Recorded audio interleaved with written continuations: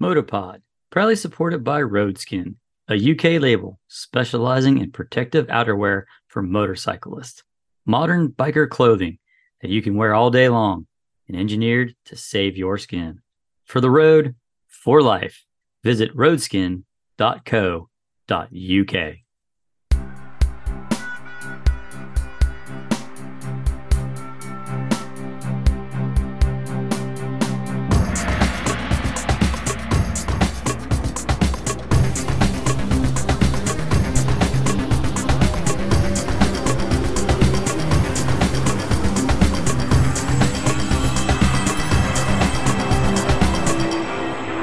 Hello and welcome to Motopod, the internet radio show all about motorcycle road racing. This is episode number 756.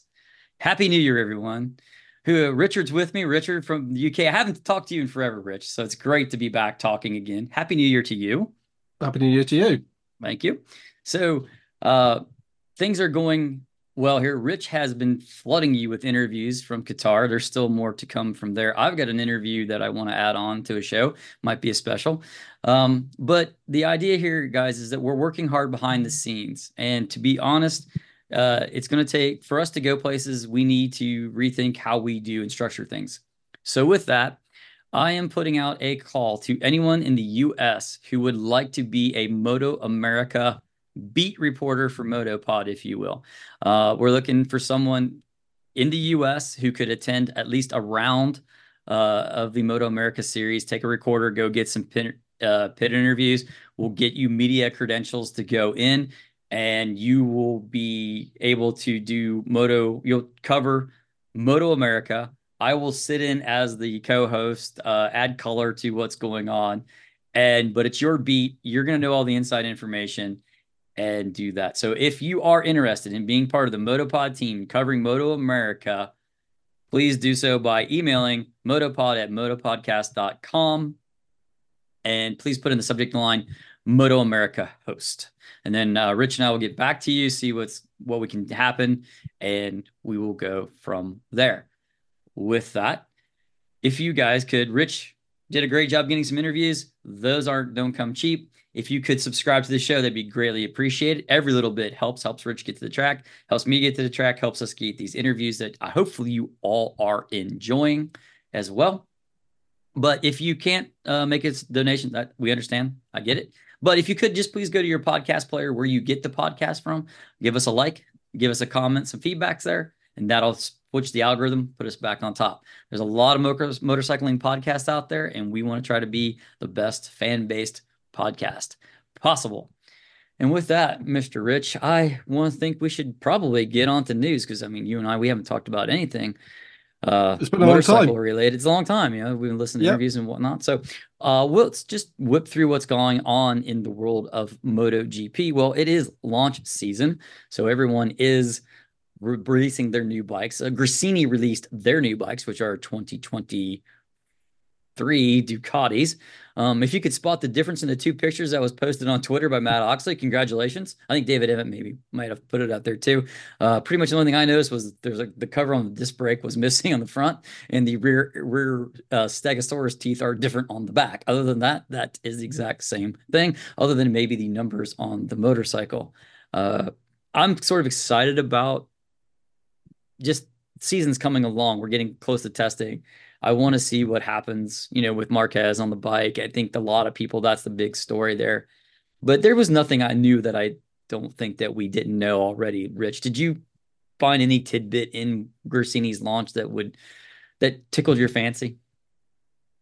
I'm not a big fan of these sort of glitzy launch type dudes. I can't bring myself to kind of watch them online particularly. I'm interested to see the pictures of the bikes and stuff, but it's all fairly kind of common year to year how they present that sort of stuff. I mean, the takeaway for the Gresini launch for me, Jim, was that the bikes look identical in terms of sponsorship and color scheme to last year. Now, that's not to say things don't change when they roll them out at round one in Qatar, but I think we were both expecting a lot more kind of Red Bull influence to come along with Marc Marquez. And whilst both he and brother Alex have the personal sponsorship of Red Bull very much prevalent on crash helmets and stuff like that, there doesn't appear to be much coming on the bikes themselves. But as I said, that might well change, but it was a little bit surprising, not in a disappointing way, just as an observation that not a huge amount has changed. Whereas you might have thought with Marcus coming, there would be a stampede of people looking to get their logos and copyright and all the rest of it on the bikes. So that was a surprise to me, Jim. I don't know about for you. Yeah, I don't know. If he would have went to a different factory team, would the bigger people have come to play? I don't know. That's a question that I can't answer.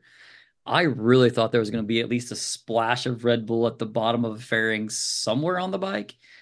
It didn't, because didn't Red Bull kind of say they were walking away from Honda sponsorship somewhat and scaling it back? I thought so. It was like they had divorced too. It was sort of like Red Bull had kind of gone away as well. And I think you've got more Red Bull money going to KTM and the KTM clones than what is going to be put in at HRC.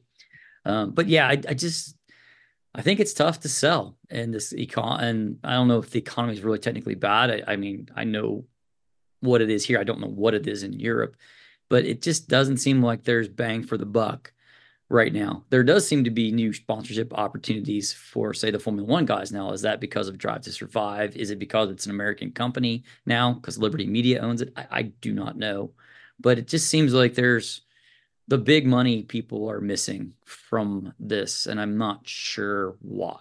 But, you know, I mean, in terms of Red Bull contractually, it might be that their hands are somewhat tied because the KTM squad, as you say, that is officially a Red Bull KTM squad. So, I forget the exact name because they're so convoluted, but KTM Red Bull Racing, whatever it is. But so it might be that beyond that, they can only really go down the personal rider sponsorship route, in terms of major input and signage, let's say. So yeah, I mean, it's not a big issue, is it? As no. you say, it's trading conditions globally, sort of things improve a little bit, and then other stuff happens, as we've seen in the last few weeks, to upset the apple cart again. So, yeah, bringing big money into any sporting arena, I guess, is a pretty difficult sell at the best of times, and it's not the best of times at the moment. So, anyway, it doesn't seem to have affected the show in the sense that we get great racing, and in a sense, I don't really think it would be necessarily great if MotoGP went kind of full on F1 in scale. I think, because that would have consequences. So I'm reasonably comfortable where things are. Yeah, the racing I think has probably been the best it's ever been. There's so many guys that are competitive and can win that it's not like the 80s and the 500s, and it's a I think it's the right size field. There were some really small grids in the 80s and whatnot. So yeah, there's a lot more factories involved now too. So let's be happy. Yeah, yeah. Let's go to Ducati. They launched Levon. Is it Levano Ducati? Can't ever pronounce the computer Lenovo. name. Yeah, Lenovo. That's it. Lenovo. Thank you. Yeah. They are there. I don't think there was too much from that one either, except that Gigi was saying that the fairing arrow is going to change before the season opener. And supposedly, from what I've heard as a rumor, they found a whole lot more horsepower. So from what I understand, the gap between the 23 and the 20, what? No, the 22 and the 23, the gap between those two motorcycles was fairly small. There's going to be supposedly a very big gap between a 23 Ducati and a 2024 Ducati. Now, is that because Marquez is on a private bike? Is that just pure speculation by people? I don't know. We're not going to know. And we're not going to know until they start testing.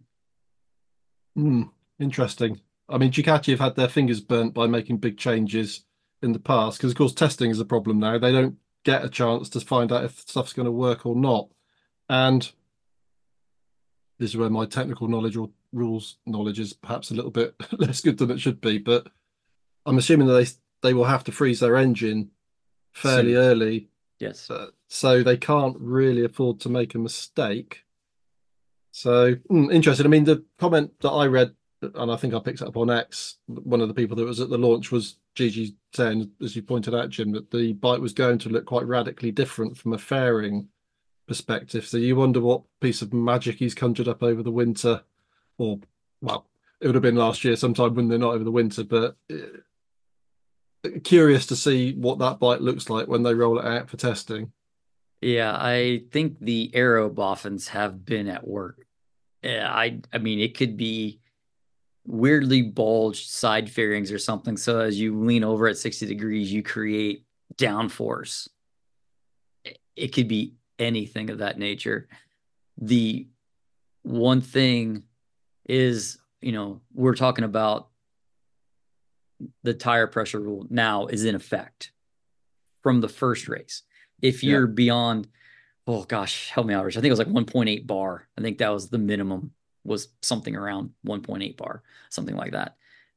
It, if you're below it at all, you're done, disqualified. There is no appeal. There is no, you are done. So is this Yep. fairing designed to create more feel on the front end to keep the tire pressure in balance, to keep that, or is it designed to cool that tire so you're in traffic? Who knows what GD Giannini has got to be? He could come up with a million different things of insane cool that we're all going to drool on for a while.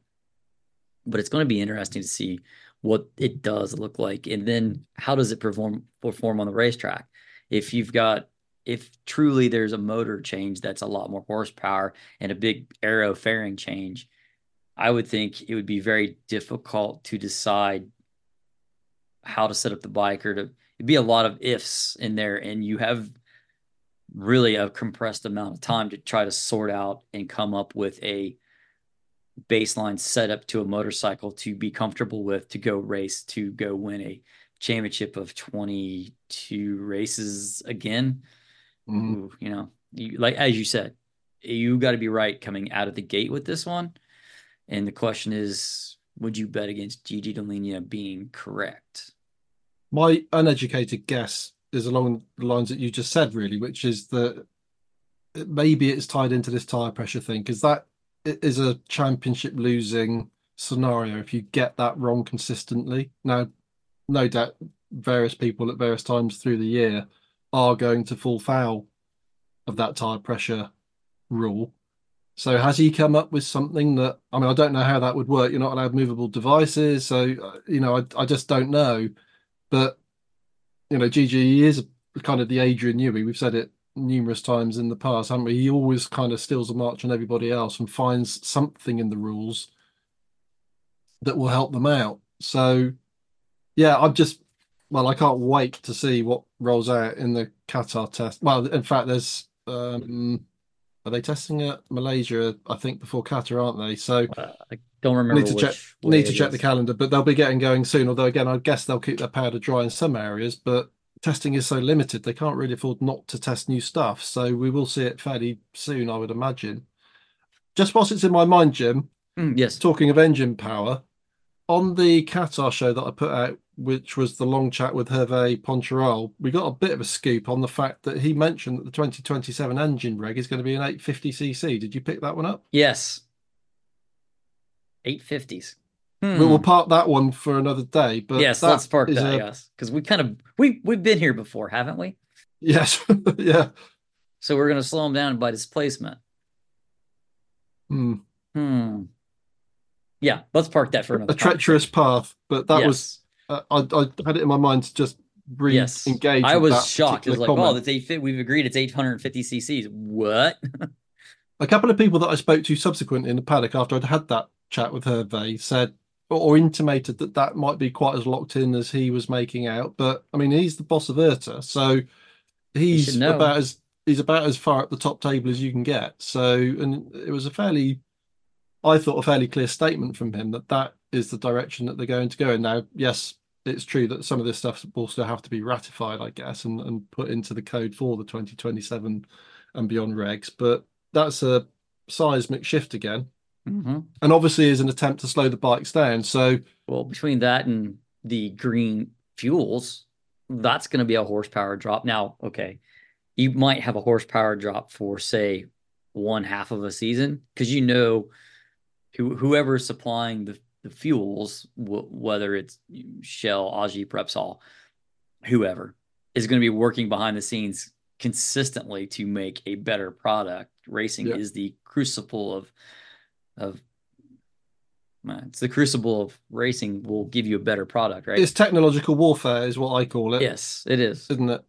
That's what it is. completely. I And so mean, there'll there's be more power for more efficiency. That is what they will continually do, it's which yeah. will benefit us Oh, ultimately. I of mean, that's the whole course. point of sport, isn't it? In this particular regard, this is the test bench for the stuff that you and I get to ride or drive or fly, Yeah. ultimately. So, yeah, I have nothing against electric. I do think there are some shortcomings. I think there's some infrastructure shortcomings, but in a motorcycle, the heavy weight of a battery just doesn't seem to want to work for me. yeah. Yeah. I mean, okay, I know. Isle Man, TT, I get it. But those bikes are still heavy. And yes, they will get better, but it's going to be a lot longer. And I think in green fuels may just be an interim stage. To it might be a stepstone to full electric until the batteries are, fully there. But We don't want this to turn into a Jordan Peterson yeah, I don't want to. Yeah, podcast on I politics no, and stuff, no, but no, no, no. I think synthetic fuels are actually the future.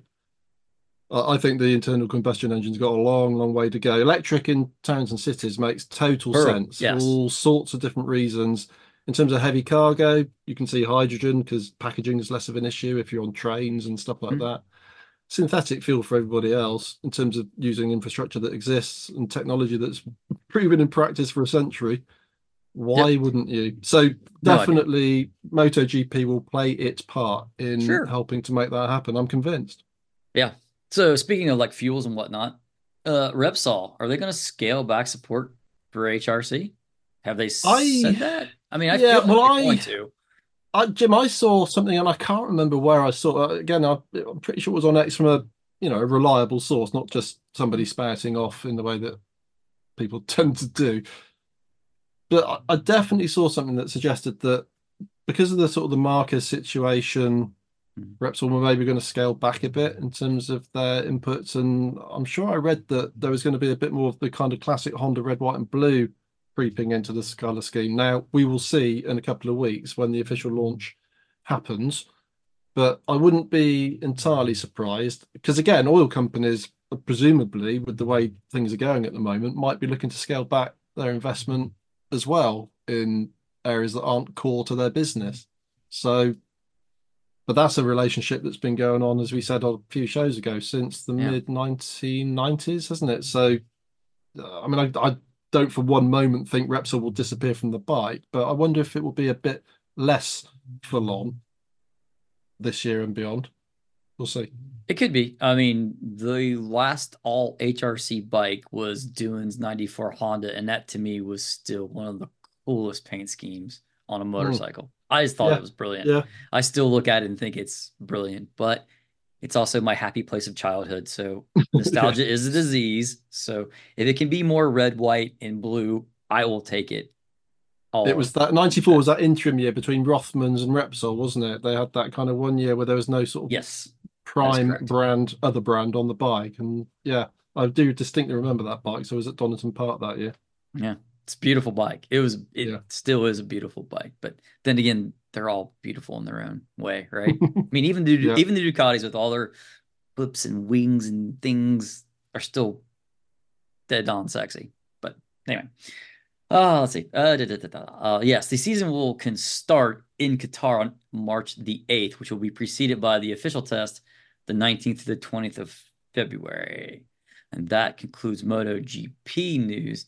I will give a shout out here quickly to Dakar, specifically to Ricky Brayback, the American, who has become a two-time champion in the motorcycle category at the Dakar, having won in 20 and now in 23, which is a pretty slim pickings thing to have won Dakar once, let alone do it twice. So again, I don't know. Ricky's got the ability to catch. I think it's Stefan Peter Hansel who's got five motorcycle titles at Dakar. I believe my Dakar knowledge is weak. So if I've got that wrong, I'm sorry. But it's possible. The Honda's really good, and KTM admitted that they've got a lot to catch up to those Dakar bikes. But Mm. with that being said, from there we'll move from the rally to World Superbike. The season starts Phillip Island, February 23rd. Always love the island. Superbikes at the island is a great way to start too. I think that's preceded by their test there as well, right, They Rich? normally have a test there. Yeah. Yeah, yeah, BSB starts in Spain on the 20th of April. Is that true, Rich? Starting in Spain? yeah, Really? Okay. Well, all right. yeah. Because MSV, who own quite a few of the premier tracks in the UK, Brands, Alton, Donington Park, I'm pretty sure they bought the Navara facility. Huh. Well, World Superbike had a race there last season, I believe. So this is the first time BSB will have been there. I think they're at some of the teams have been out there testing, obviously because it's better weather than in the UK, which isn't hard at this time of year. So that's where the season starts for the first time ever. But it is, a fair way off compared to the other two championships or the other three championships, because we're going to mention AMA in a minute. But yeah, I'm just kind of keen to sort of reset the compass. And now that we're into 2024 and we haven't got too long, it's a month until World Superbike kicks off. And I know we tend to focus on this show on MotoGP, and quite rightly so. It is the premiere, but I do love World Superbike, and I can't wait for this season to start because Top Rack on that BMW is going to be. I think that is going to be the big interest point in motorcycle racing, or one of the big interest points this year, because he is now firmly established as. I think he's World Superbike now. I think all of the MotoGP talk probably is done and dusted now. He'll be with BMW probably for several seasons, I would think. And, we've got these new weight rules that have come in this year. So the lighter riders are getting penalised a bit with ballast to kind of try and level the playing field.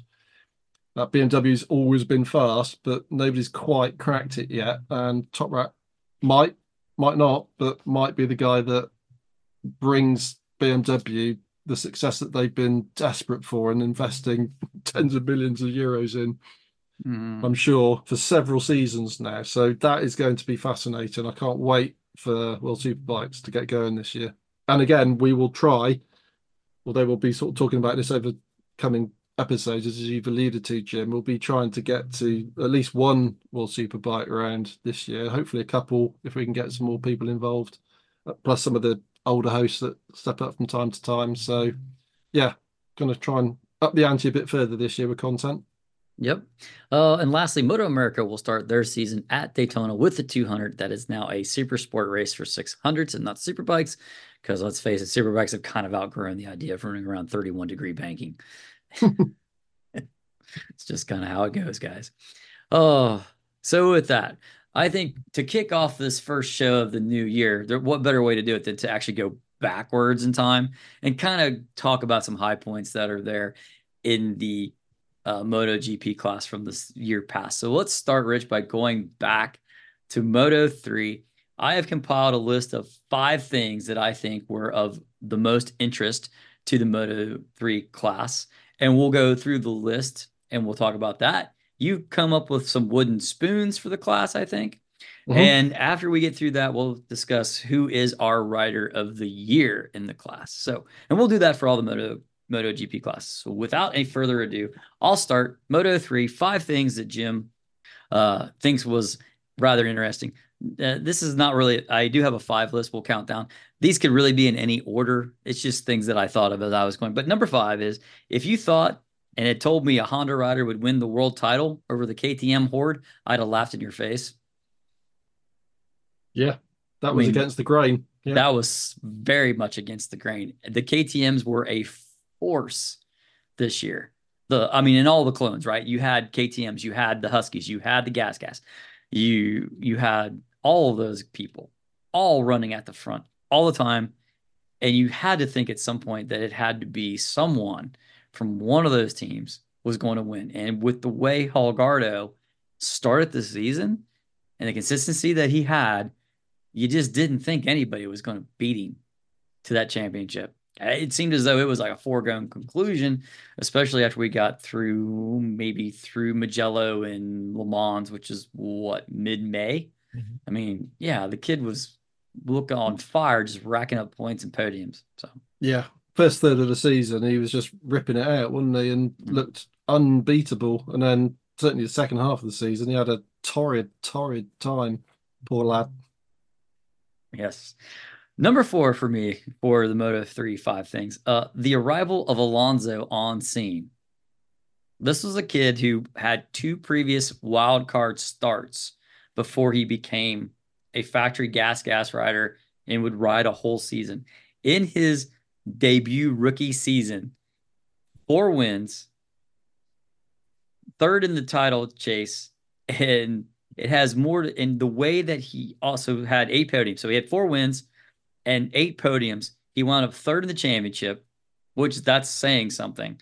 But for me, it's the way Alonso won races. He won them from deep in the pack, rode to the front, and in a strategic way would zap everybody with 3 or 4 laps left. Like the race would be between Horgardo, Masia, Sasaki, and all of a sudden, whoa, hey, Alonso just showed up on scene. Oh, and by the way, I'm going to win this one, guys. And he won at tracks that he didn't really have a lot of experience at. He won at Silverstone, which he'd never seen before until then.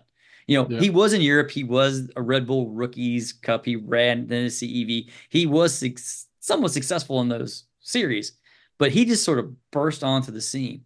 And I think it's everybody wants to compare him to Acosta as the last guy who burst onto the scene and was incredible, right? Acosta did it very differently than Alonso did. Acosta kind of qualified in front, got out front, and kind of won out front. Yeah, okay, there was the race from behind in Qatar, and there was a seasonal slump there at the end that the kid finally put back together again and won a world championship. But Alonso did it so differently than the way Acosta did, and I was super proud of how he did it.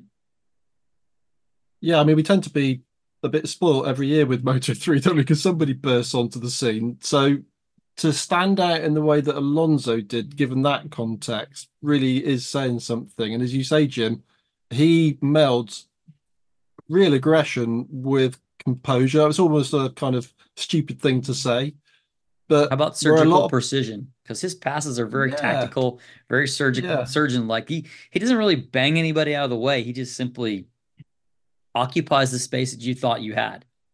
There are some riders that when they come through the pack, you know that there's going to be some casualties involved. You just have that suspicion that a few people are going down as somebody comes through.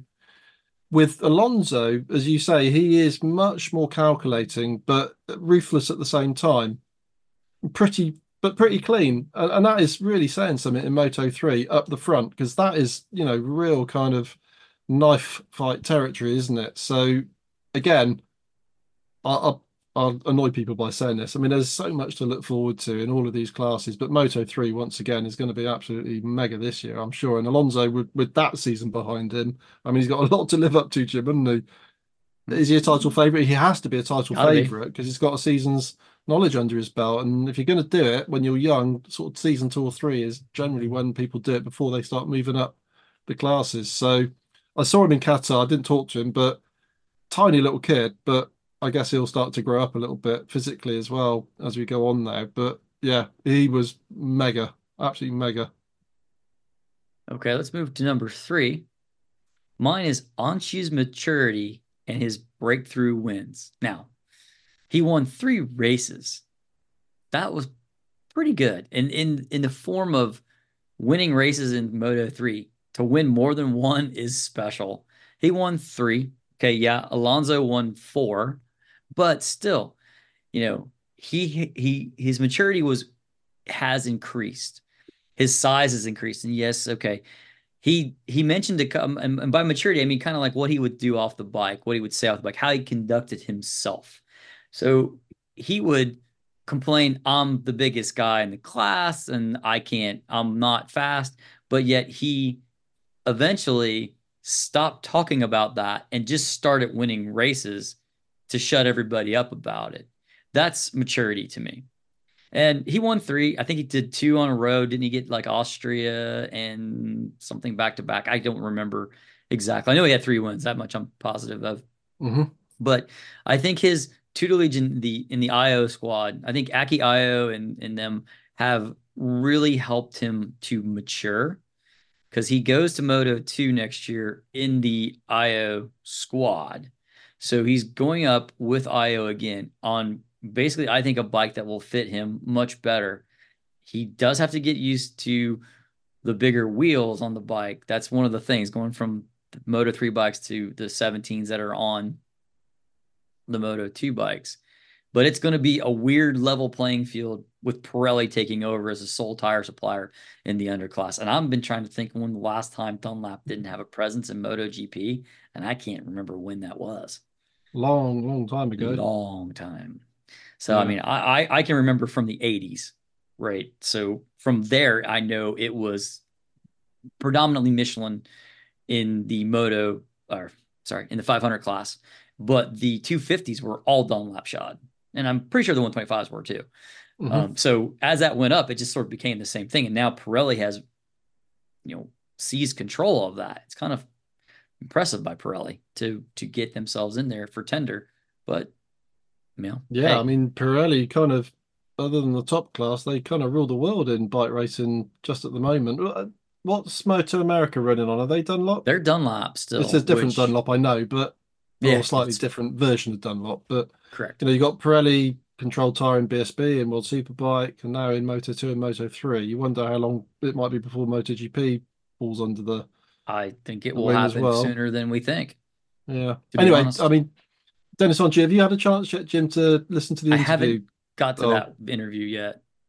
he's box office in the same way that Acosta is box office. Onchu is he is a real hoot. He really is.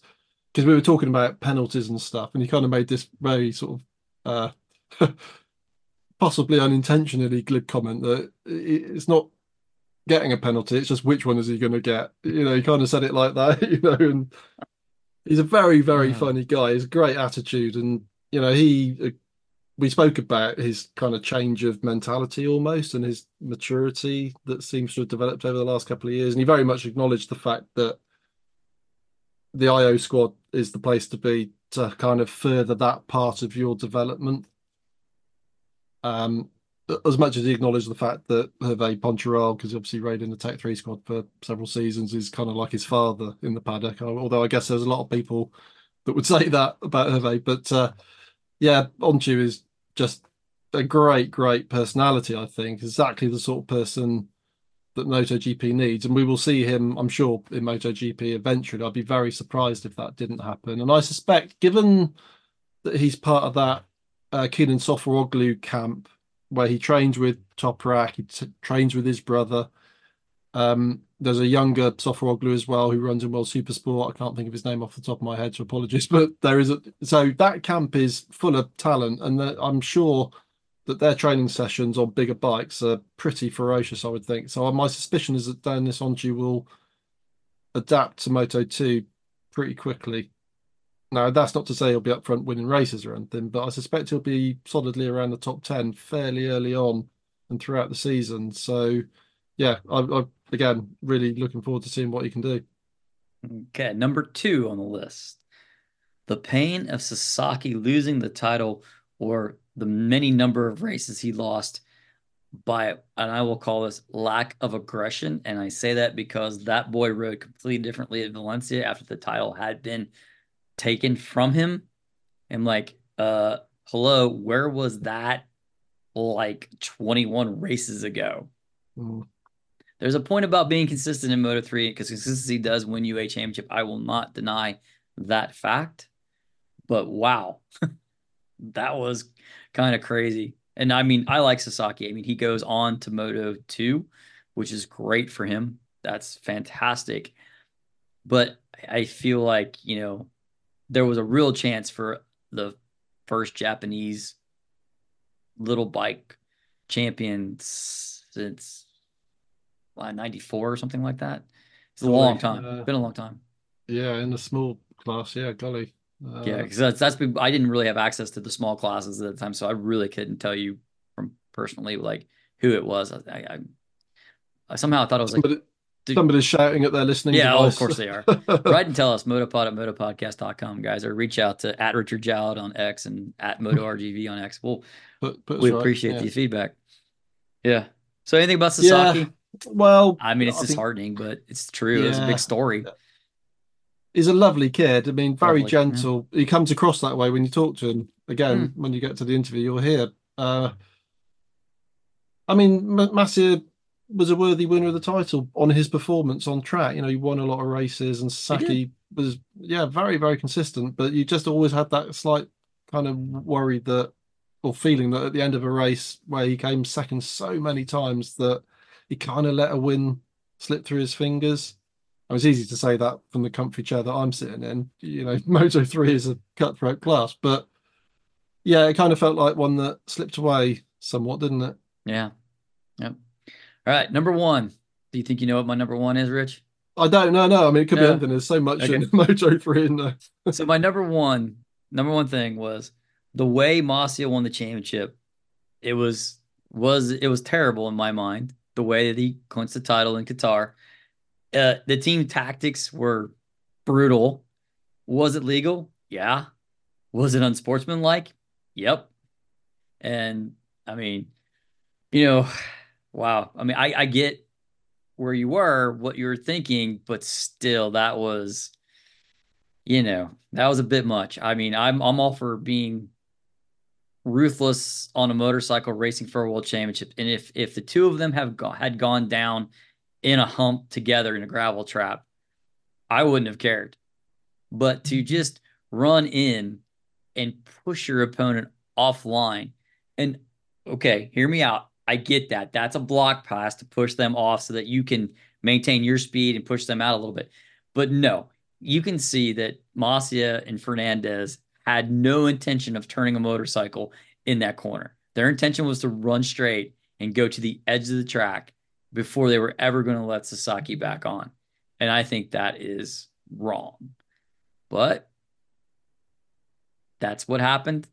Is Massa a worthy champion? Yes, considering the fact that he had a bike that he parked against the rail in Austria with a motor problem, which that's like unheard of in a Moto 3 bike. He won more races, and that's what it took. Now, Holgardo lost the plot. I'm not gonna lie. I mean, I think he should have won it, but for whatever reason, the kid definitely just lost the plot. But that was number one. What do you think about that one, Rich?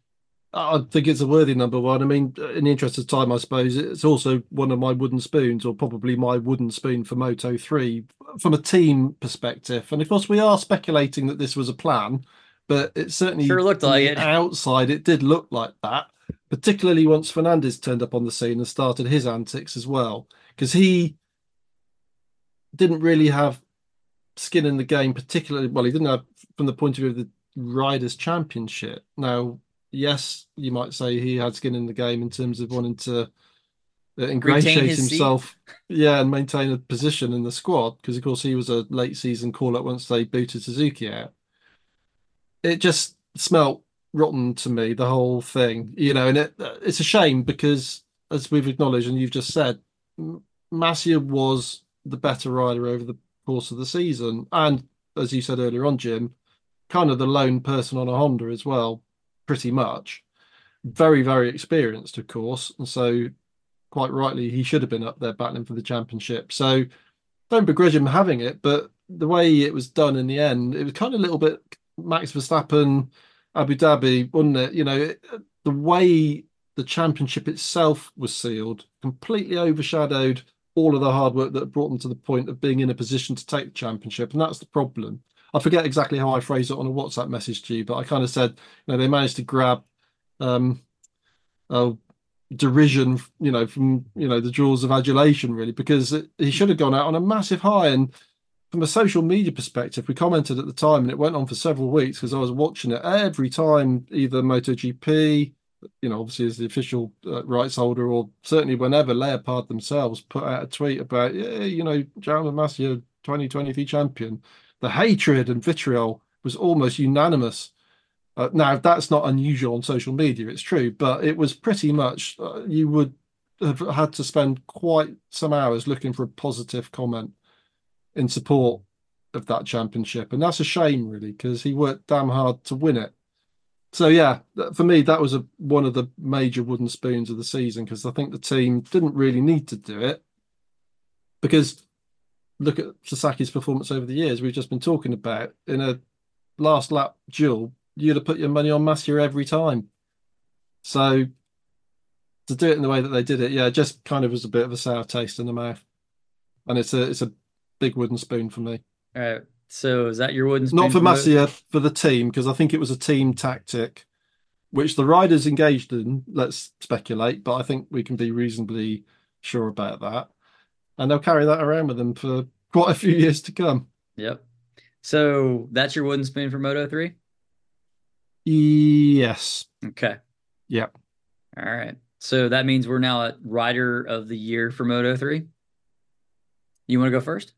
Yeah, well, I don't think this is a left field one, but it might not be the most obvious one. But I'm going to go with Colin Vire Good pick. because there's a rookie again. He's come through the Red Bull system, the rookies and whatnot, but really burst onto the scene Late in the and year. late in the year won a race, was really consistent through that second half of the season, really kind of got himself together. I think he had a few injuries, he said in the interview that I did with him. Had the summer break, kind of got fit again, reset, took what he'd learnt in the first half, and again went on a bit of a tear, didn't he? Culminating in that win in Malaysia, I think it might have been. I think so, yes. It is one of And the East Southeast Asia races. yeah, it was on one of the flyaways for sure, and was just consistently good thereafter, really. And again, will be a guy to look out for. And I put the question to him that I thought was rather unusual, his physical stature, because he's Dutch, and the Dutch tend to be, slight generalization, but tend to be pretty tall and lean as a kind of nation, let's say a national stereotype. He didn't seem to think his size was an issue at all because he's not heavy with it. You know, he's very, very lean, as they all are. So, and in some respects, aerodynamically, if once you are positioned and tucked in, there can be some advantages in that, certainly when you're going down a straight. So he just did a really, really brilliant job. So for me, although there are many people that you could pick for Rider of the Year in Moto 3, because I mean, it is a wash with talent, but I thought he was perhaps not the most obvious choice, but I think he certainly deserves a shout out. That's a great pick. Me, I'm going to go with Masia. One, because he held up against the Horde, and he could have really packed it in when his bike packed it up in Austria. There was a pretty big point gap that he was going to have to overcome at that point. He didn't. He got back. He got on with the show and won it around early. Okay, with some weird tactics by the team, but let's set aside a team tactic and talk about what he did. He won Yep. races. He finished consistently. He held off the horde of KTM's. Rode a lot harder than a lot of the KTM guys. He was much later on the brakes, a lot deeper, and he could have really lost his focus and crashed a lot more than he did, but he didn't. And that's how you win championships. And it was the long reuniting with Leopard, who he had entered Moto 3 with. So it's sort of that full circle thing for me to win a world championship there. So I will give Rider of the Year to Masia. Honorable mention, Alonso, Onchu, those two for me. So And that Holgado, I suppose, who was really brilliant in the first sector of the championship. But I don't know. Maybe I'm kind of weird about that, but I just didn't see. I mean, Hogarth was good, but he wasn't winning all the time, and it just didn't work for me. I mean, I, again, I'm weird. I'm not like your last race is your only race that means anything. But Helgardo's got a little bit more to prove to me next year. yeah, I think you might be misremembering the first third of the season. I mean, he was consistently winning and on the podium, as my Consistently recollection on the goes. podium, I remember, but winning, He no. was had quite a lot of bad luck as well. I mean, he was taken out several races in the second half of the season, so that did not help him. But there was just a general decline in form for whatever reason. Maybe it was pressure. I mean, these guys are so young. Yeah, it's It got to could be be hard as anything, hell to but try to grow up in the paddock. yeah, It has to be. yeah, Because essentially, I and mean, you're not doing what every other teenager's doing at that point in time, right? exactly. Yeah, What were you doing as a teenager back then, right? I know exactly what I was doing. Okay, I was racing motorcycles, but I was also chasing girls. That's why I didn't do any good at motorcycles. Didn't do any good with girls either. You got to focus on one or the other. You can't do both. the thing that was illuminating, Jim, actually, and I won't keep going on about I haven't been to Qatar because people get a bit annoyed with me, but I'm still kind of basking in the experience because it was so amazing, really, to see it. But one thing I certainly took away from that experience, and with the Moto3 guys, because they are so young, in particular is A, how busy they are through a race weekend, outside of riding the bike, I mean, and how unbelievably professional they are. I mean, bearing in mind these are like 15, 16, 17-year-old kids, not 15 now because of the rules, but say 16, 17-year-old kids. I mean, that is not old. And they're dealing with growing up, they're dealing with having girlfriend, they're dealing with all sorts of different things. And having a job that high profile and that much pressure, and yet you ask them a question and they answer you in almost perfect English. I can't speak to anybody in a foreign language, my bad, but I can't. So yeah, they're just phenomenal, these kids, and you kind of forget that a little bit. And when you are in that environment for a few days, as I was very lucky enough to be, you really do get a sense of just how much is involved in what they do, and kind of yeah, it's a great lifestyle. I mean, it's dangerous what they do, but it's a mega mega way to spend your young years. But for every yin, there's a yang, isn't there? And there's a lot comes with that on the other side of the coin, and they are stupendous, really, all of them. Okay, let's look at Moto 2 and 5 things for me. So number 5, again, uh, Tony Arbolino losing the plot mid-season, and also sort of along with this, Celestino Vietti. Where did those guys go? As the season started out, there was this great racing between Arbolino and Acosta. There was a great race that happened at Coda. There was a great race that happened in Le Mans and then Mugello, and then we got to summer break, and then like Acosta just simply put his head down and started to win races consistently, and or was very close to the front all the time. And Arbolino was like, oh, he qualified 12th, he qualified 8th. Whoa, what happened? It was just one of those bizarre things where both him and you know why? I don't know. It just that was really, really wild that I don't know if it was the dream of chasing the MotoGP ride, and that really caused him to lose his focus on what he was doing, because as soon as he was like, "Hey, I'm staying with I lost who is it, Mark Rich? VDS. Thank you, Mark VDS." It was like, "Oh, we're at the front again." Okay, was it a pressure thing? I don't know. I mean, Mm, these no, guys are immune to that stuff, I think, right? But there was a distraction somewhere. I don't know what it was. Again, you could, you know, I think one of the things that top level teams do well is when they lose the plot as far as setup, they know what to take a bike back to. Look, 5 races ago or 3 races ago, hey, we put this on the bike and started there. We're going to go back to that because you like that. You finished second on it or whatever it is. So I'm not sure. Just one of those mysterious things that happened this season. Of course, Celestino Vietti showed up, won a race, and then disappeared again. yeah, I mean, Vietti is almost to me more of a worry than Arbolino. I mean, Arbolino had a good start to the season and then just it kind of just faded away, didn't it? Perhaps, as you say, a little bit of a resurgence right towards the end. But I think that it's hard not to conclude that that was when the championship was gone and done. That kind of release of pressure possibly just enabled him, or maybe he just turned up at some tracks that he prefers. Who knows?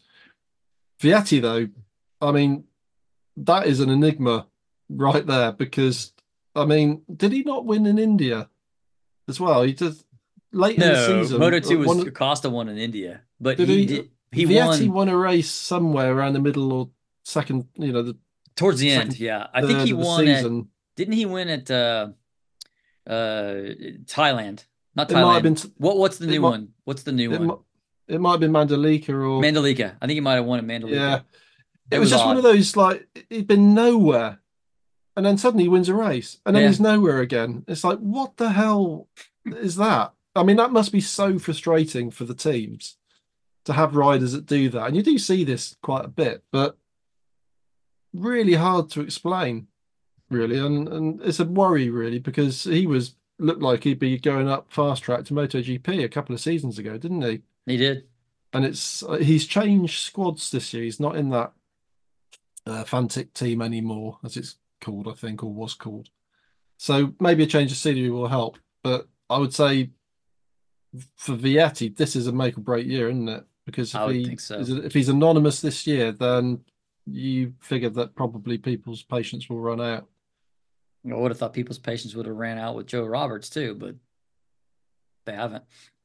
Well, I suppose the thing that Joe's got in his favour is that he's kind of the lone American, isn't he? So there's some reasons for him to stick around commercially. Yeah. I'm a bit contentious on saying that. I mean, I think he's got the talent to be there, but he does blow hot and cold, and it will be very interesting to see how he does back at American racing this season, as we can now say.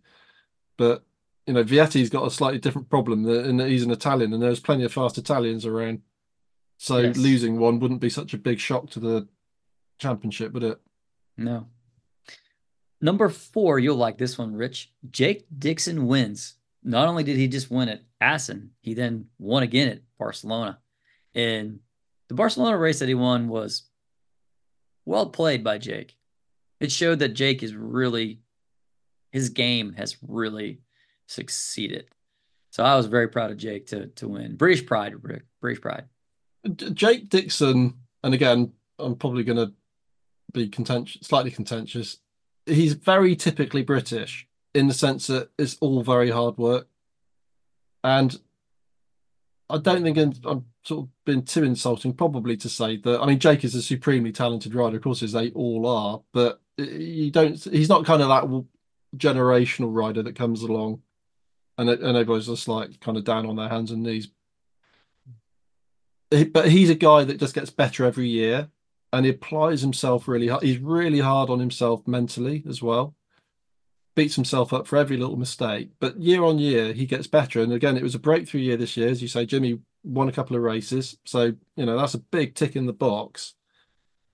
But when I spoke to him, and it's on one of the interviews that went out a few days ago, he's quite sort of down in the dumps about stuff, and that is kind of the British way. He's a little bit like Nigel Mansell used to be. It's all quite hard work, and it's sort of kind of like pushing water up a hill in a way. And it doesn't really need to be like that because again, I think if he starts off the season strong and builds on last season, he should be a title contender. Although, I mean, that is a stern challenge with some of the other people that he's going to have to contend with. But he's on the right team, he's on the right bike, he's in an environment that he knows, very settled there, and he's got all of the tools in the box to do the job, hasn't he now? So I think if he was just a little bit less hard on himself and let his talent shine a bit more and not be quite so down in the dumps about when things don't go absolutely right, he'd probably do even better. So hopefully that's what will happen. I hope so. But thank you for the British shout out. No, no problem. Jake deserved it in my book. It was one of the Yeah, that was a big story to me. yeah, Jake Dixon all year was a big prominent front player. So yeah. number 3, the absolute mad racing all year. The class has been rejuvenated. Moto 2 had some absolutely fabulous racing all year long. Yeah, okay, there were a couple snooze fest. I'm not gonna lie. India being the prominent one with Acosta being like 14 million miles up the road. Okay. Yeah. I almost want to sit there and go like, yeah, occasionally Acosta lets you see his true talent was India. This is how good the kid is. Kind of like Rossi. Rossi understood the show. So Rossi would always ride in the pack for a little bit, and then with 3 laps to go, Rossi would take off in Rossi's prime. Let's be honest. And I contest, and I've said this before on the show. I will say it again. I will continue to say it. The only time Rossi ever rode 100% the entire time was Phillip Island in like 2003 when he got a 10-second penalty for passing under yellow, and Rossi just put the hammer down on the V5 and was gone. Yeah, yeah, That could have been every race. That could have been every race that he could have won by 50 seconds. He didn't. Okay. yeah, Rossi understood yeah, the show. This class has been hot and cold when it first started, and when 4 strokes, it was mad, it was crazy, it was insane, it was what you loved about the class. You this year had a great mix of different people winning, different people being at the front. Barcelona was a great race that Dixon won. The Assen race was outstanding. yeah. Acosta and Arbolino at Coda was another fantastic race. Yeah, it was just those two out front, but it was still a fantastic race. So we always talk about like, well, this wasn't much to say in this Moto 2 race, and you kind of gloss over it. No, there was a lot that we talked about in Moto 2, and it wasn't just Acosta being in the class. Everybody, it's like a rising tide lifts all boats. It was like there was an influx of talent that came in that caused everybody to up their game. Jake upped Yeah. his game, right? Arbolino came in, his game was at the top. all those things happened, and it made for a really great season. Is that going to be next year? Are we going to have a great season like that? I don't know, but I'm going to revel in this one because a lot of times that Moto2 race is a real snooze fest. The big unknown going into this season is again the Pirelli tires, isn't it? Oh yeah. Because what you tend to find in any championship is if you have stability of technical rules, things close up, and so the field gets tighter, and as a result, the racing should get better. So the big shake-up this year is the tyre one, but the Pirellis, from what I understand of these things, which is minimal, it's true, but they are, there's a much more feel with them, a lot more sort of edge grip, sort of a squidgier type of thing. So it should only help, I think, probably the racing. So yeah, I mean, Jim, a few seasons ago, particularly when towards the end of the 600 Honda engine j version of Moto 2, I mean, you'd be hard pressed to find a race you'd ever want to go back and watch in a season.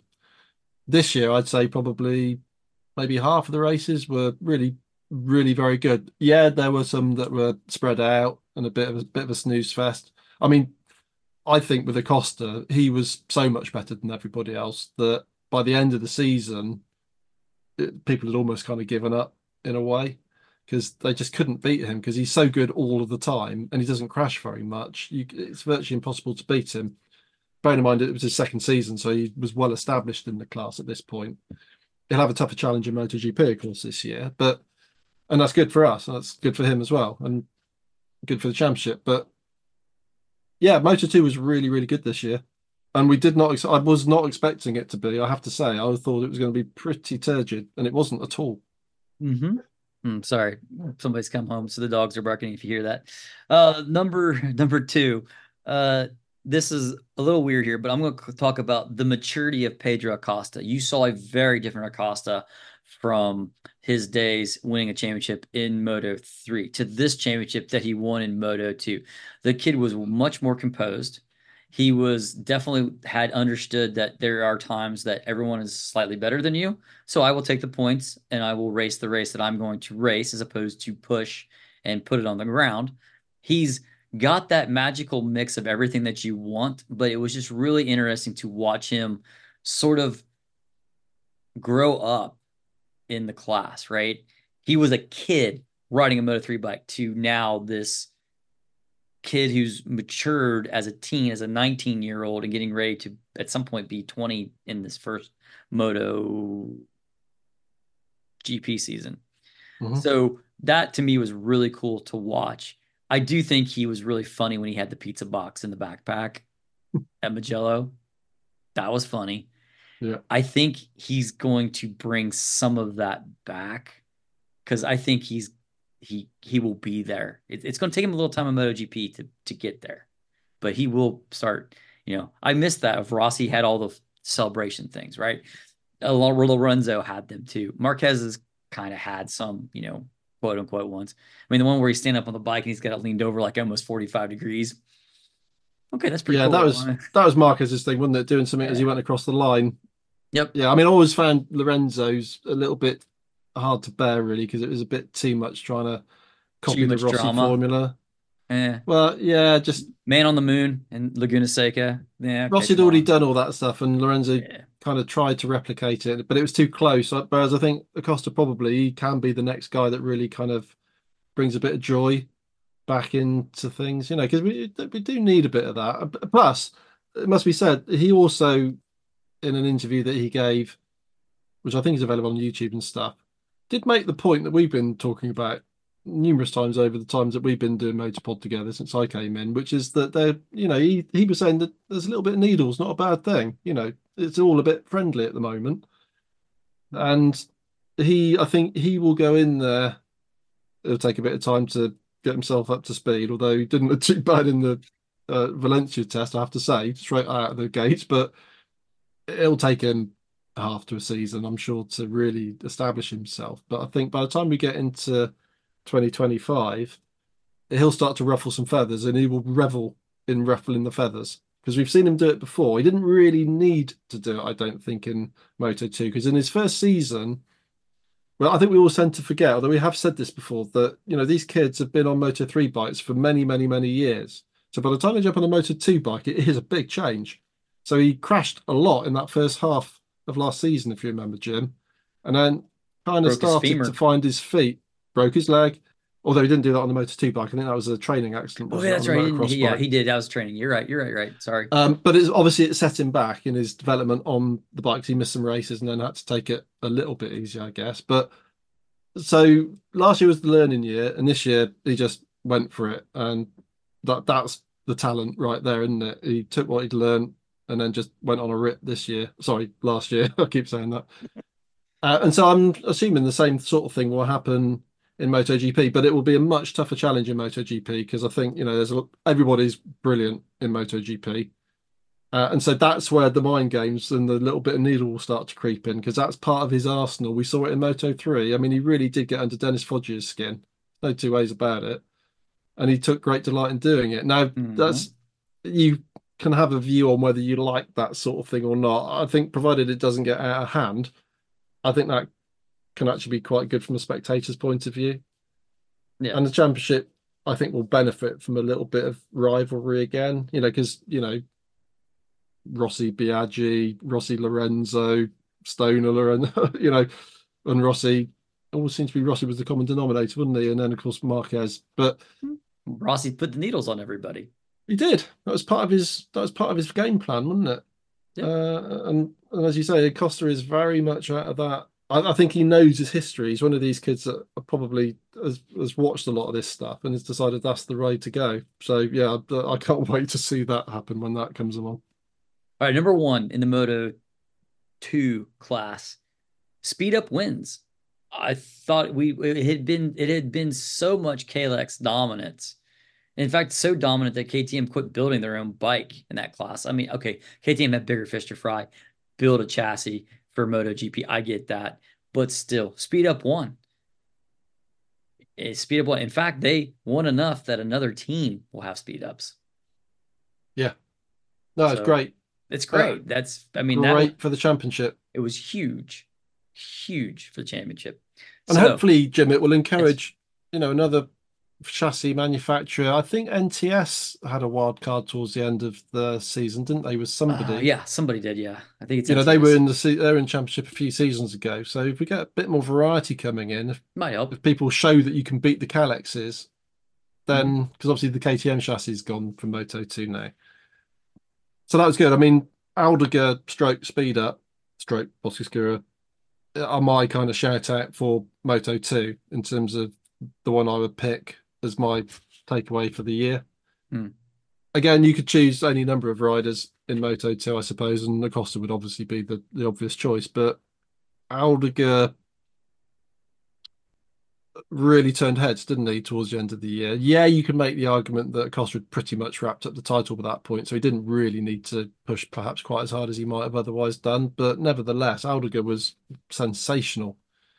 And he'd won the last four races on the bounce, I think, didn't he? So that doesn't happen very often. And he did it on the Boscoscura as well. And he did it in a variety of tracks and conditions as well. So it wasn't that it was just a certain low grip or whatever favouring the bike.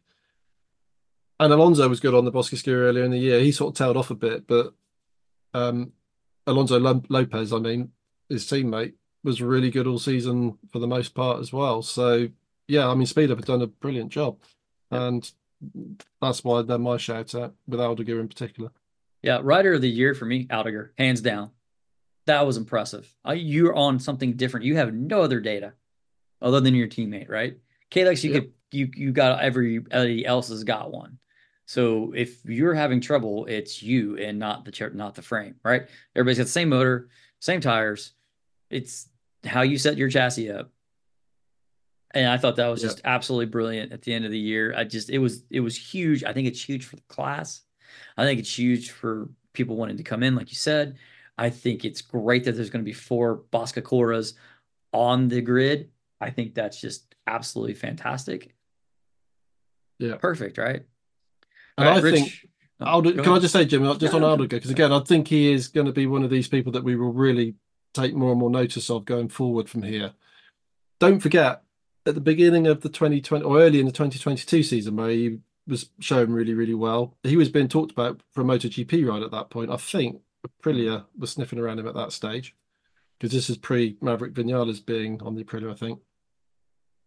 And then his form really sort of dived off. And through most of 2022, you probably would have said it was a bit of a disappointment. And so for him to come back in the way that he did this year, and again, he was outshone by Alonso Lopez, his teammate, in the first half of the season.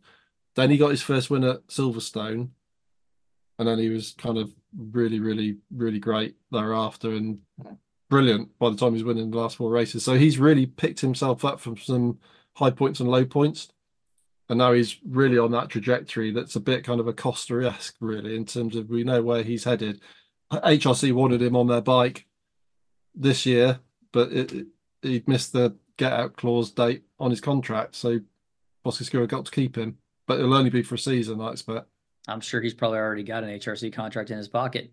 There'll be a letter of intent signed with somebody, I'm Something. sure. Yeah. Yep. All right. What's a Yeah. wooden spoon for the Moto 2 class, Rich? American racing for Oh, me, yeah. Okay. simply because just the whole kind of rider management and contractual kind of fiascos that we saw going on there. In the show that I'm going to put out tomorrow, which is my kind of last bits and bobs tidbits from Qatar, I kind of doorstepped John Hopkins as he was walking down the pit lane. He was a little bit reticent to talk to me, actually. He didn't know who I was. He didn't know that I was British. And of course, this was whilst the whole Rory Skinner getting dropped whilst he had a contract for this year. Thing was blowing up around American racing. So it was only like a 2 minute talk because he didn't really want to talk to me, I don't think. But you could just tell. But that reticence told you everything that you needed to know about where that team is in terms of its media facing side of things. Of course, they're very happy with Marcos Ramirez in the team because he had was as soon as he came in, he did really, really well. And they got Joe Roberts going back for this season.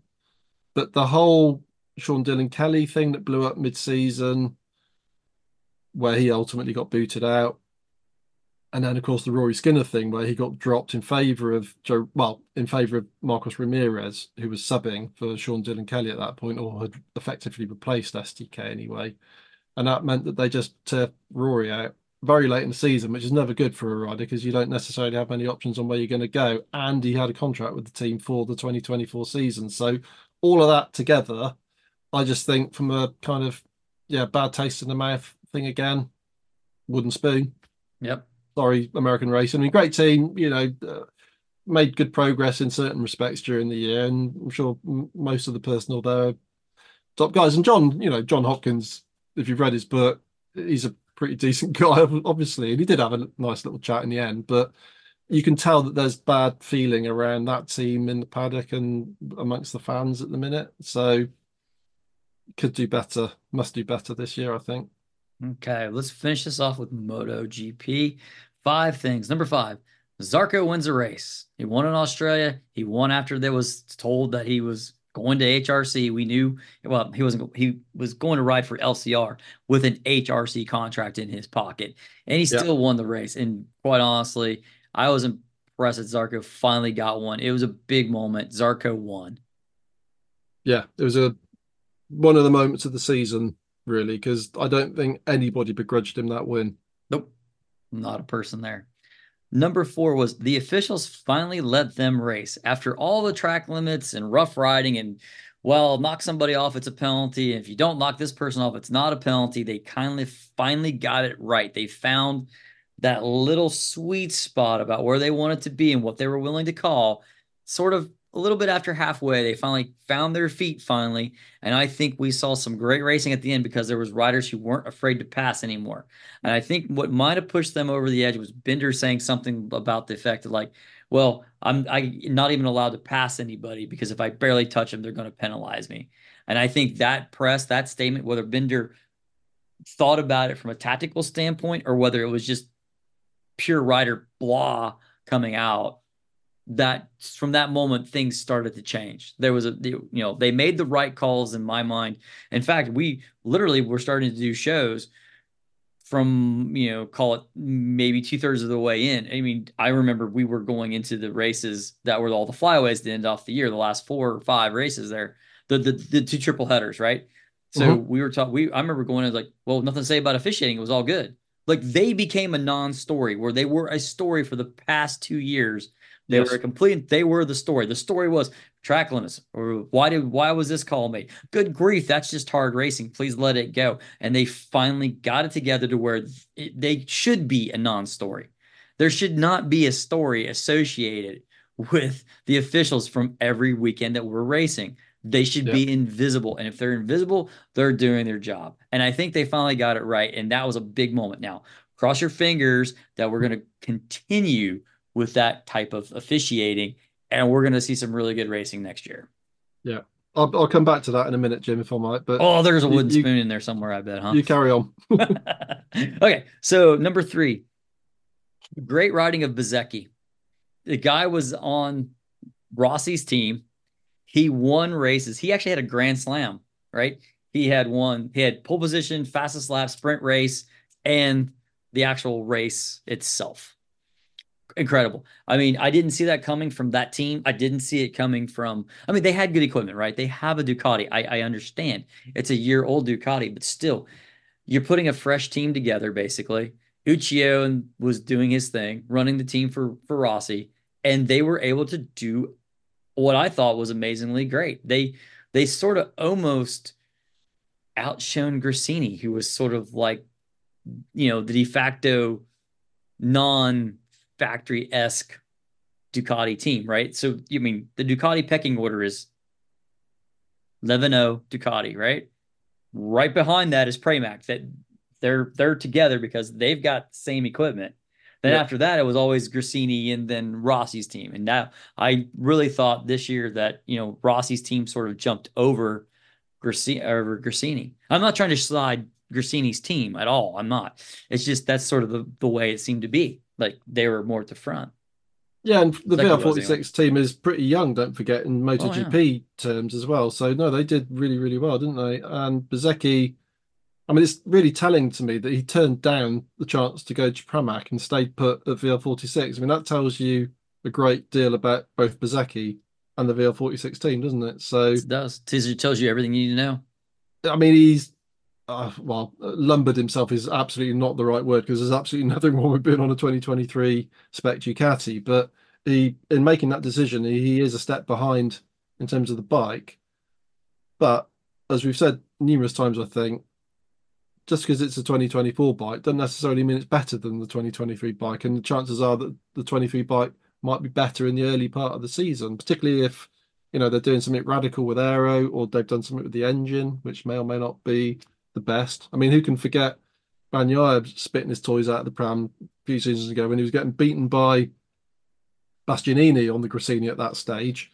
And what was it Bagnaia said? I'm just a test rider at this point in time, whereas he's riding my old bike that's sorted. That was kind of what he said, having been beaten in the first race of the year in Qatar. So yeah, I mean, again, we can expect great things from Bezzecchi, who is kind of the re-embodiment of Valentino Rossi anyway, in the way that he looks, and he's very sort of hippie-ish and quite sort of fun-loving by MotoGP standards anyway.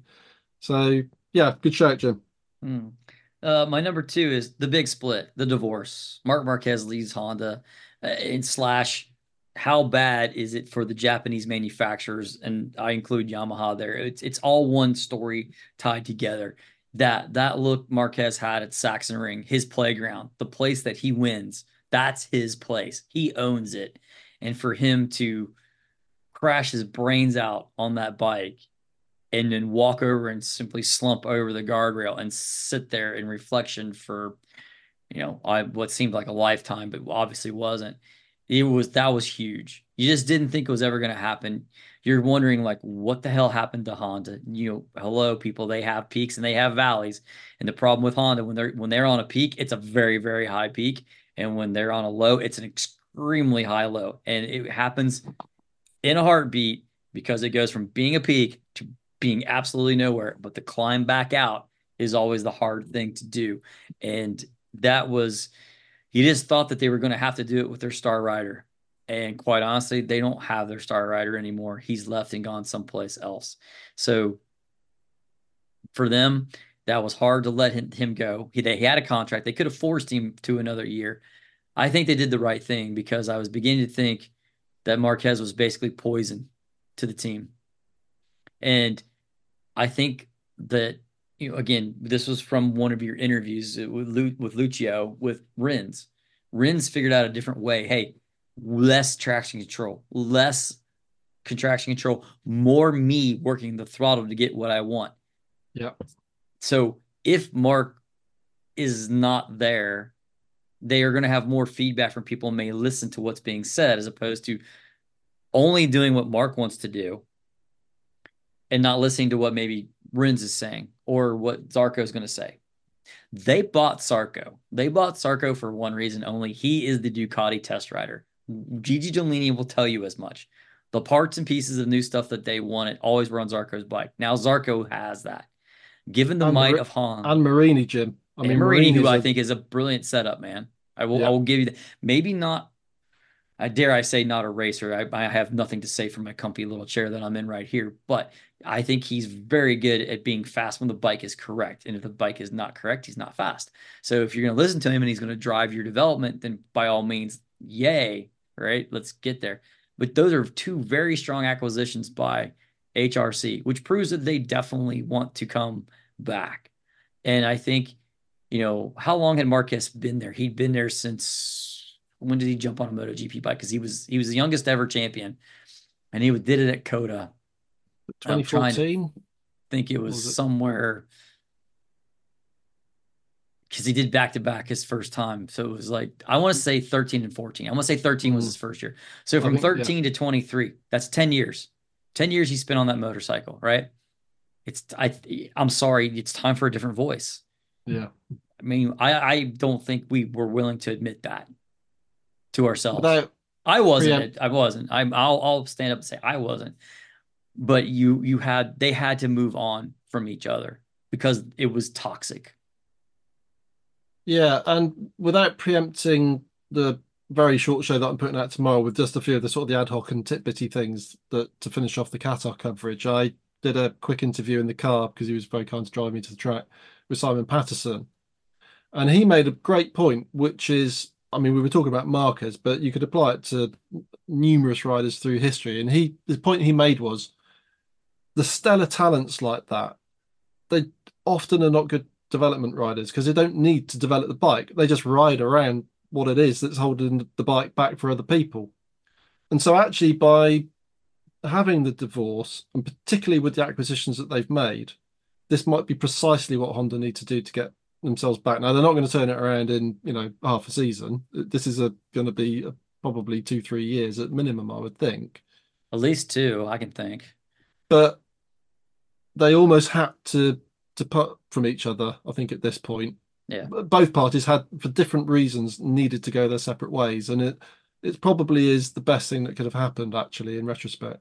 As much as a Yeah. seismic shock as it was when we found out it was actually going to happen after all the speculation, will he, won't he? And most of us thought he wouldn't, but he has. And they've put in place very rapidly a really, really solid team of people to get them out of where they are.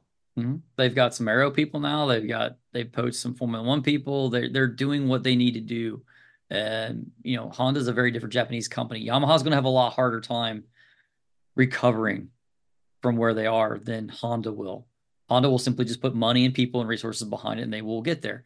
Yamaha is going to have to be very strategic about how they do that, and that's going to be the running on thing because I don't think the Yamaha is going to be much better at all next year. So if that's the case, you got to believe that Quattararo is going to be angling for any other bike. And I'm wondering if he doesn't wind up on an Aprilia somewhere. That's my Yeah, take. I don't know. I don't know. I'm speculating, and this is really throwing some on the wall to see if it sticks. But I just got a feeling he's going to show up at Aprilia. I think Aleix kind of steps aside, and Quattararo goes right there. I see it. I don't know why. I just feel it. I could be completely wrong.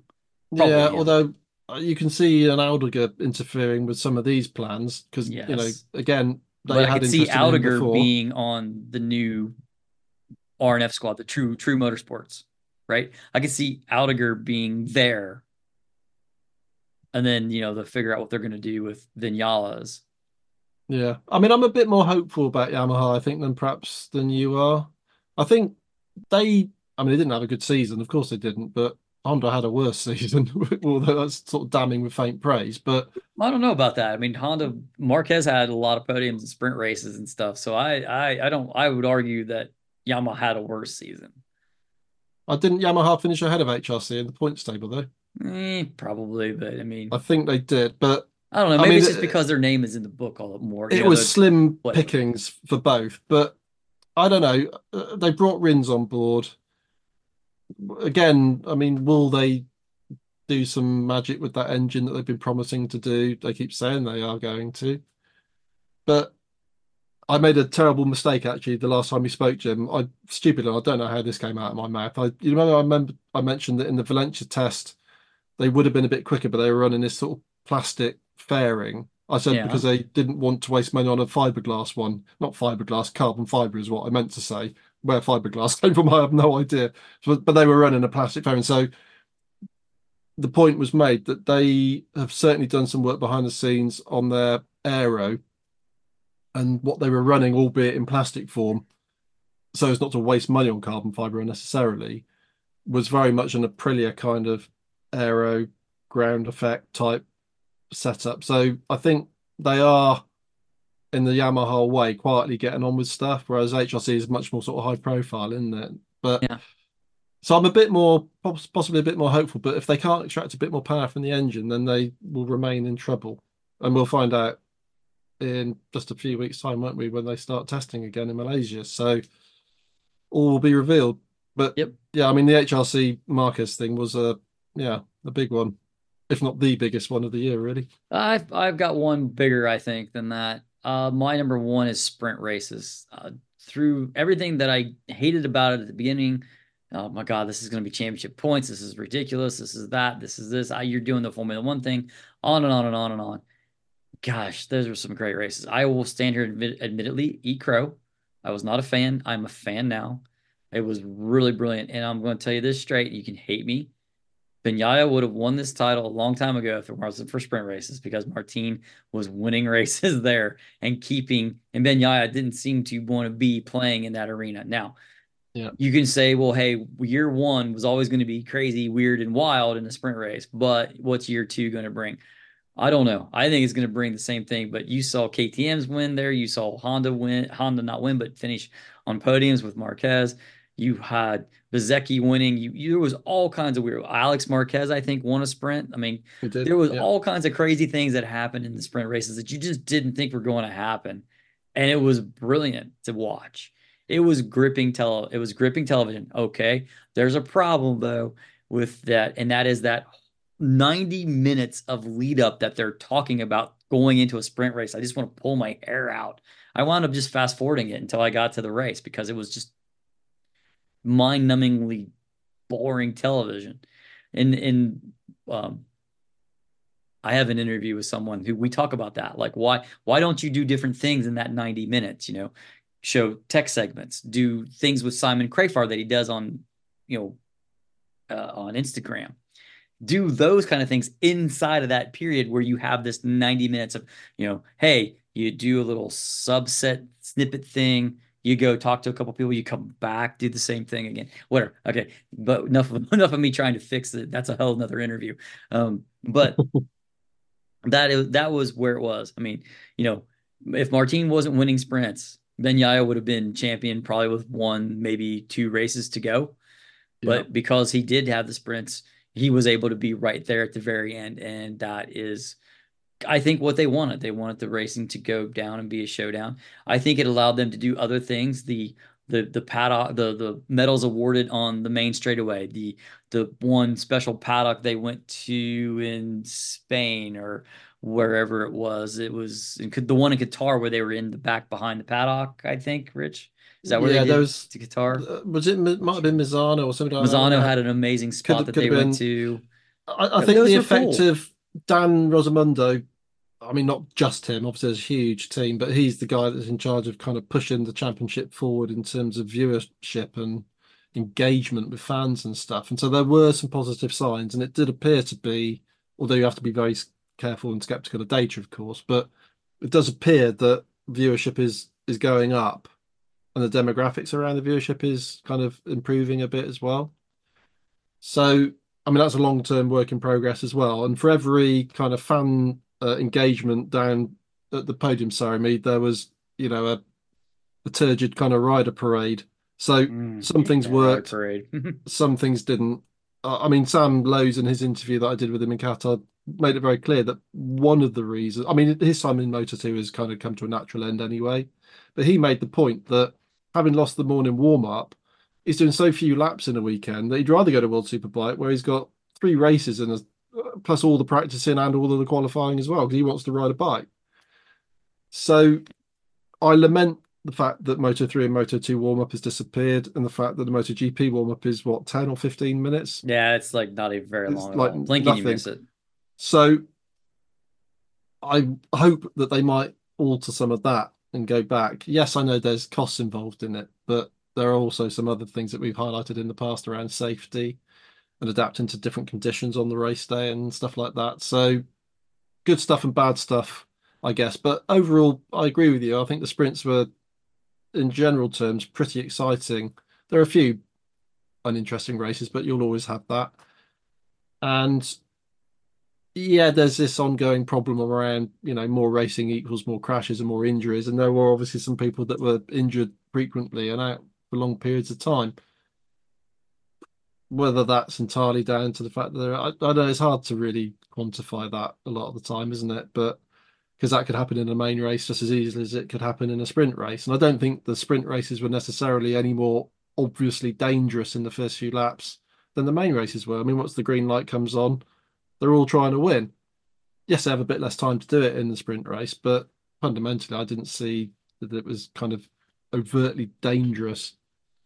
I think the bikes are dangerous. I don't think necessarily the race format is dangerous. So I think that's a good number one, actually, Jim. Yeah, I Yep. think overall the sprints were tough on the teams and tough on the riders, certainly. And having spoken with Hervé and Lucio on the whole, is 22 races about as much as this championship can manage? And they were both very much, yeah, we're at the limit.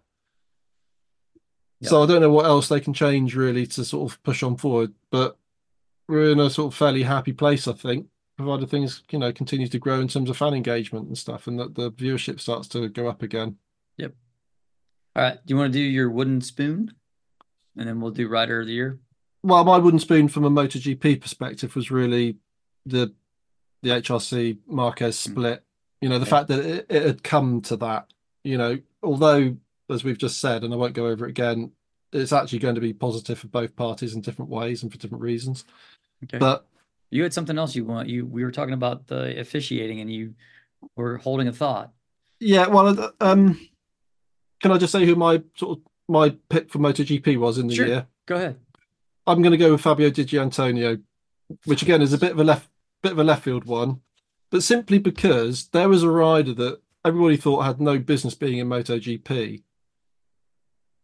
and then he wins a race at the end of the season and is kind of politically or from a sporting point of view has to be found a seat because he's kind of just suddenly emerged as a great MotoGP rider, and I think a lot of the credit for that must go to obviously it goes to Digia, but it must go to Frankie Carcetti, his crew chief at Gresini, who will be working with Mark Marquez this Hmm. year, Yep. uh, who came on board with Digia at the beginning of the 2023 season, and just gradually together they worked through and got to the point where by the end of the season he was, and it wasn't a one-off the Qatar race win. I mean, he'd been building up to that for several races, and he was really good in the second half of the season, and really put Ducati and the sport in a position where they just couldn't really afford the PR disaster of him having to be out of a ride. So that took a lot of doing for him, his crew chief, and the team. Again, Grassini, talk about punching above their weight. Yeah. They always do it, don't they? And this Somehow, year they yeah. might do it a bit more. Well, I'm So hopeful. I'm hopeful. it's a very left field choice, but I like it again, though. I really do. I like it. it's a little gem in the season, and That's it was true. such a nice kind of happy story Yeah. as well, Yeah. as opposed to a guy that looks as if he was just going to be kicked out on his ass, having not quite made the grade, and it just goes to show that that latent talent is always there. The trick is unlocking it. Yeah. Yep. Yep. Yep. I went with Jorge Martin as my Rider of the Year. I thought Martin had changed how he did. He was always a qualifier, could just make one lap magic happen. And he still was, but Martin did win races. He did beat, they did win the long races that he needed to win, things like that nature.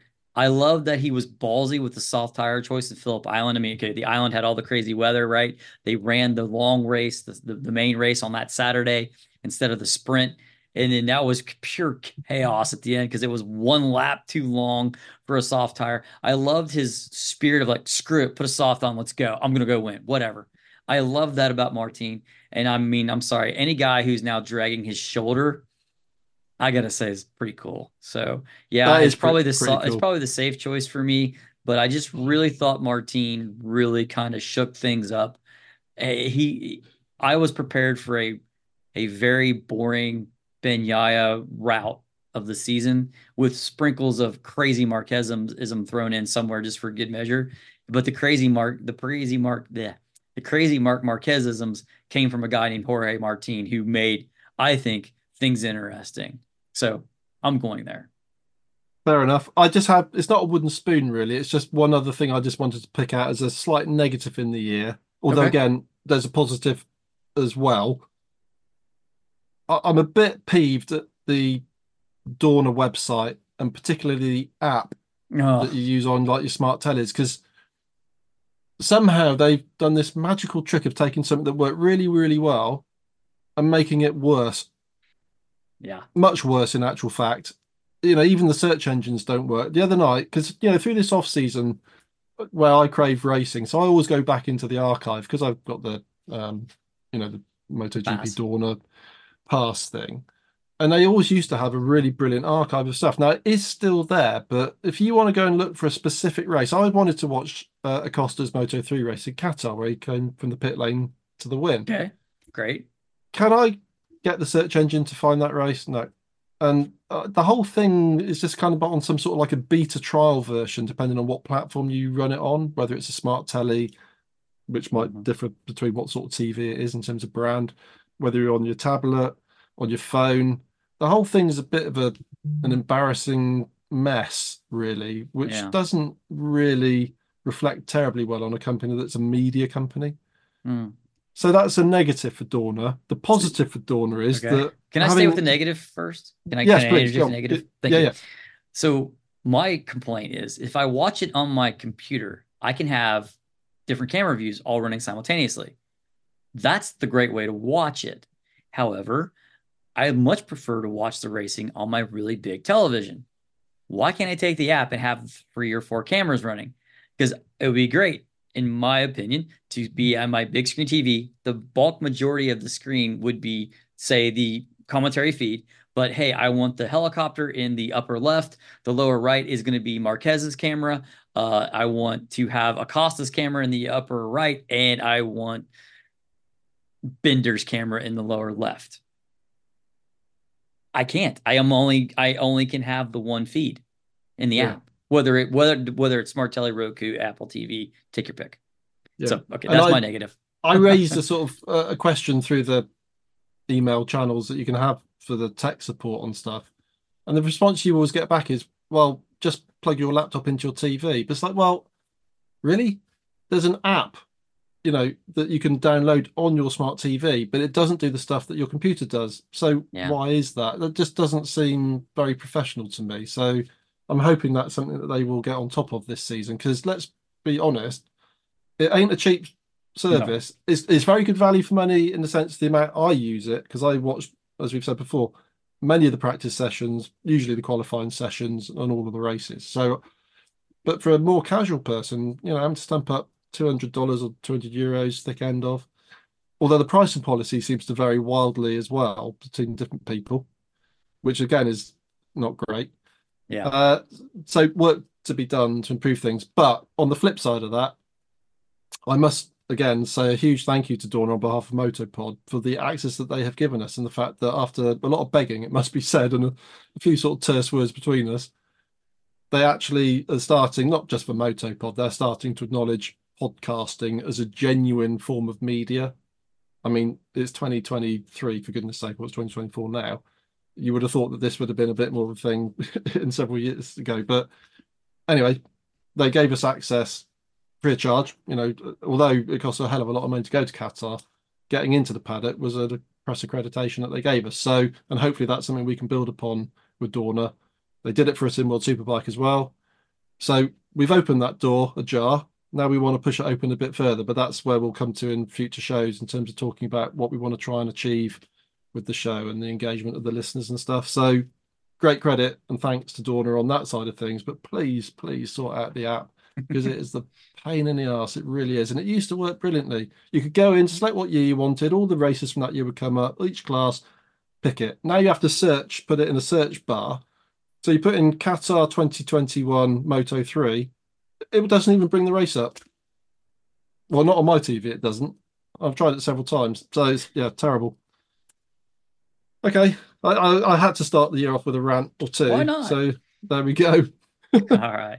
Though that's the show, guys. Hopefully you enjoyed a little look back, 5 things, some wooden spoons, a little bit of news that we had there as well. Well, obviously there's going to be another interview that I have that'll come out after this show, probably. Rich has got some other interviews that's going to come out as well. And we're going to look forward to having a pretty good, as Martin would say, best season ever of 2024. Remember, folks, to interact, email us, motopod@motopodcast.com. Questions, comments, concerns, anything like that, please do share it with us. We want to make the show as good as we possibly can.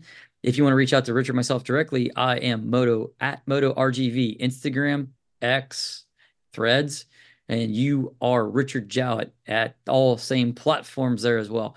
Follow us on X, follow us on Instagram.